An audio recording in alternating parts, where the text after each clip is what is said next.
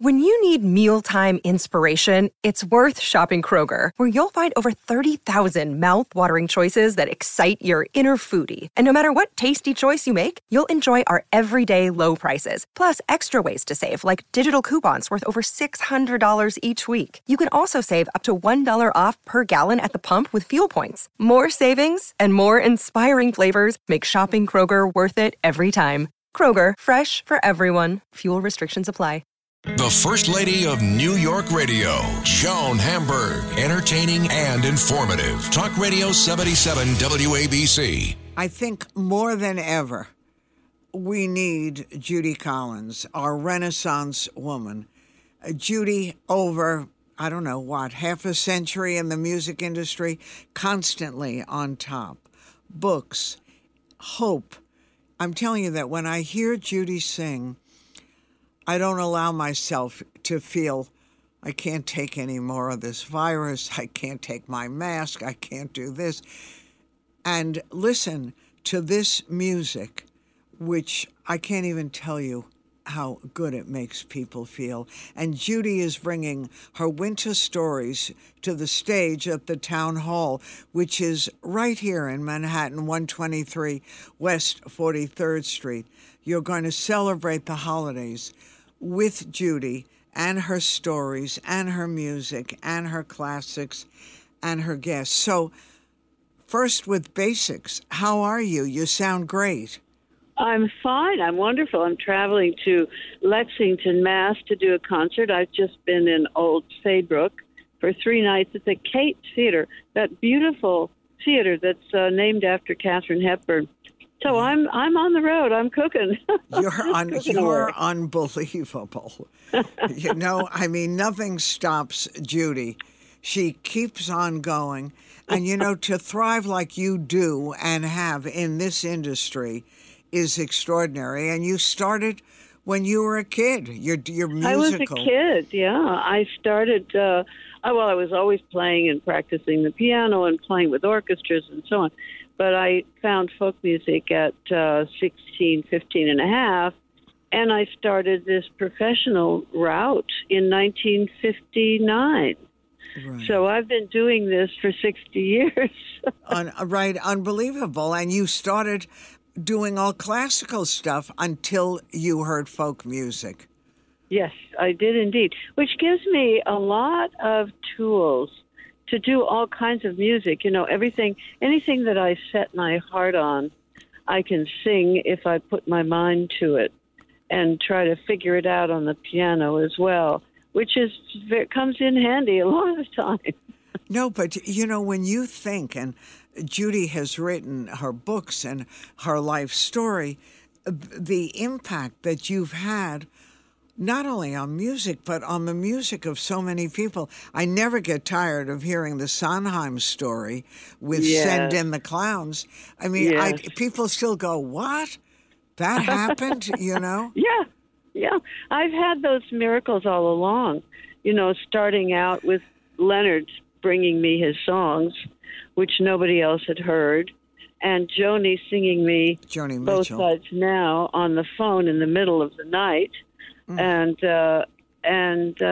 Sondheim, my friend Nancy Bacall, bringing me the album with Little Night Music with Sending the Clowns on it. I never would have found it. So miracles are always happening. Right. And the fact is that when you heard that, you said, I got to do this. I'm definitely doing this. And people said, well, other people have done it. Why do you want to do it?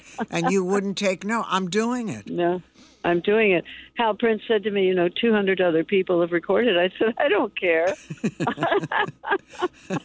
I know, but it became yours with Send in the Clowns. And it was just, right? It did, and God is good.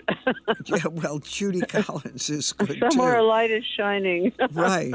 And what about when Joni Mitchell was a young writer that almost no one really knew? Nobody knew her at all, no. She was a nobody, and she was hanging out at the bar with Al Cooper, and she told him she wrote songs. This was 1967. And he said, oh, and then he followed her home and called me up at 3 a.m. and said, this girl does write songs. And she just played me one, and you have to hear it. And then he put her on the phone, and she sang me Both Sides Now. Can you imagine? No one knew who she how old was. I? You were 20, she might have been 24 or something like that. Yeah. And you were a kid, too, doing all this stuff. I was a kid, yeah.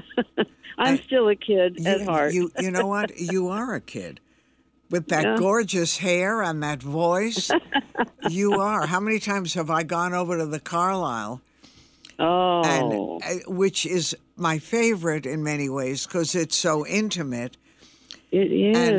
And just sit there surrounded by this incredible music. But what I never got, no matter what's happened, and like everyone, you've been through a lot in life, but that Judy Collins optimism should be bottled. And I've got to bottle it. You got to call it a perfume or something, or a diet drink. Yeah. Have a taste of optimism. Yeah, that would be a good name for a food product. It would be indeed. So, but you do have that, and no matter what, it's there with you, even now during this pandemic. Yes, you have to be. I mean, think of all the things that our parents went through. Think of all the things that people go through in their lives. In a way, we have something terrible happening, but we have so many resources that people before us didn't have. It's true. I mean, and by the way, as simple a thing as a mask, you can get a hold of when you need it. Exactly. I know. A mask and a shot, and you're good to go. That's exactly. It's called optimism, but it works. You're right. A mask and a shot, and there you go, schlepping all over America. I mean, usually I would say, I'd call and someone would say, "Oh, Judy's not here." I'd say, "Where?" "Australia. She'll be home later."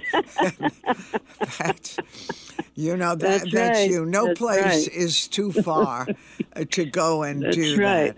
So, that's right. Lucky me. Lucky life. Well, lucky all of us because we've got all this stuff because of you, and still living this life. And you, God bless you. You have been there through my life so many, many, many years. Well, and I'm grateful to you and to your audience who is so lucky to have you, and you who are a constant in your audience's lives. I love that about you. You too sustain and remain interested and optimistic and letting people know about things they need to know about. Right. That's we care. Even food. Right. I learned so much from you about eating and all this. Mm-hmm. And, first we said Judy's not going into the whole food thing, right? Wrong. Yeah. She started researching all this stuff about food and gained control of the beast, which bothers so many women. I know. That book, Cravings, the best part of that, well, for me, was telling my story, but the best part of it was finding out about all these people. Lord Byron had a problem, and the first King of England had a problem, and so many people. And they wrote it, they thought about it, they talked about it. It was something that I looked into and thought about a lot and did research on. I love to do research. I know. So that was fun for me. Well, tell us a little bit about the concert on the town hall, because it's coming up soon and we want people to go. It's the 17th of December, town hall, one of my favorite stamping grounds. And I will be on the stage with my pals that I made this album called Winter Stories. The Chatham County Line will be there. And Toshi Reagan will be there. So we'll do some things together, and then I'll do some solos. I'm going to sing Joni River's song, River. Joni Mitchell's song, River. Joni Mitchell, right. Just so you'll hear it. And there will be wonderful moments. I'll do the Sondheim. Of course, I'm going to do Sending the Clowns in his honor. Right. And I always have a great time at Town Hall. It's a special, special place. Beautiful acoustics, wonderful people there. Very, very nice dressing room. Which is helpful. That makes a difference. So we'll have a good time, and I hope that you will all come to hear me. Of course, we all want to hear you. And don't forget that Judy has written so many songs for so many people. And talking about Joni Mitchell and some of what you're singing, you wrote what a lot of people think is one of the greatest songs, Albatross, about your relationship. Yes. I think that I'm going to do Albatross that night. I think it's a good way to celebrate being back at Carnegie Hall. And by the way, my new album, which is coming out in February 25th, I hope I can talk to you about it sometime at length. It's all my own songs and all the new songs that I've written during the pandemic. Wow. So I'm excited about that. So the pandemic, in many ways, you worked and really got a lot done. Most of us, I used to say, I'm going to do this, I'm going to do that, I'm going to finish my book. And you know what? I did nothing. I ate, baked. I couldn't make myself do anything like that. And I kept thinking, a year and a half, what happened to me? But you... I was going to declutter as well. Did you? But I did work a little bit. I know, the same way, a little bit. Not enough to make a difference. Not enough. I know, but enough. These things are part of us, and it's hard to know where to start. Well, exactly. My kids gave me an organizer as a present. Oh. She was perfectly lovely, but she was an organizer, and she was throwing out all my stuff. And right. It was, it's very hard to declutter. It's hard. It's a hard thing, I know. I'm going to get a hold of that declutterer that you used. I'll call you up. Yeah, I'll send it. And she was good at decluttering. I wasn't. That was the problem. Yeah. I would have clothes from Barnet College. She'd say, What are you doing with that stuff? I said, well, I might fit in it again. She said, not in your lifetime. And she would shame me. I'd say, oh, I love that dress. She said, you wore that dress in 1965. Throw it out. I always look at these closets, and then Catherine says, you can't throw those things out. Somebody at a museum is going to want them. So I hold on to them. It's true. They will want them because your stuff will reflect. I'll be in a museum someday, one of these days, too. No, you're going strong. And you know what I find amazing? Your voice still sounds so strong. You have no issue of singing for 60 years. It doesn't show any strain. I know. It's got to be a combination of DNA and my ancestors. They all sang. Right. Your daddy was a musician. Yeah, a great singer. He studied. He studied singing when he was in college. And I studied, too. I had a great teacher. So I think it helps to have somebody tell you how to do it. Yeah, without question.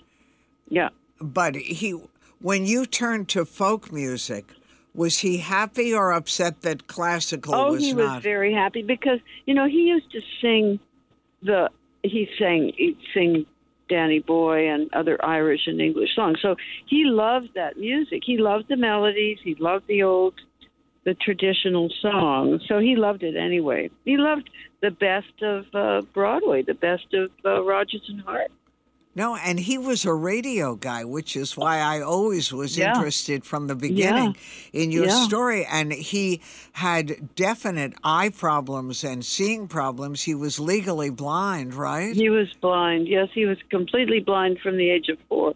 So, in fact, he was one time his friends in Seattle, they were all getting together in 1942 when the draft had started, and the other guys were all getting drafted, and he went down to the draft office and got a certificate that said that he was A1, well, except for the fact that he couldn't see. Right.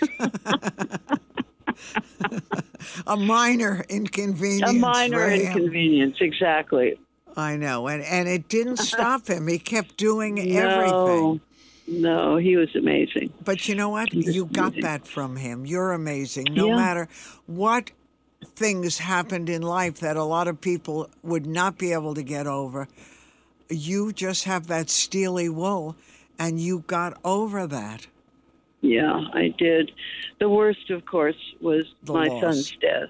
My son's death, and he was a suicide. And you don't get over it so much as you get through it, and you go on with your life. And every once in a while, you fall apart. So, but isn't that life? I mean, that's life. And you it's gave life every once in a while. Right, and the gift of his life, you gave life to so many people by being open and revealing and sharing the anguish and the joy at the same time. And that was extraordinary. I had to write that book. I had to. There was nothing else around, No. There was The Savage God, which is a horrible reading experience, but and it's all about Sylvia Plath's suicide. But it doesn't. The problem with that book and Alvarez, who wrote it, is that it doesn't talk about solutions. I like solutions. Give me a solution, and I've got something to hang on to. Right, and then in turn you pass it on to us. That's why I had to write that book.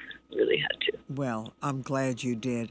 Don't forget, everyone, Judy Collins, December 17th at the Town Hall, right in the heart of Times Square at 123 West 43rd Street. Judy, you'll come visit me again. Happy holidays to you and yours. You. I love Happy you. holidays, Joan. Love you dearly. Soon. Okay, honey. Bye-bye. Bye-bye, Judy. Bye-bye. I'm Joan Hamburg, and you're listening to WABC.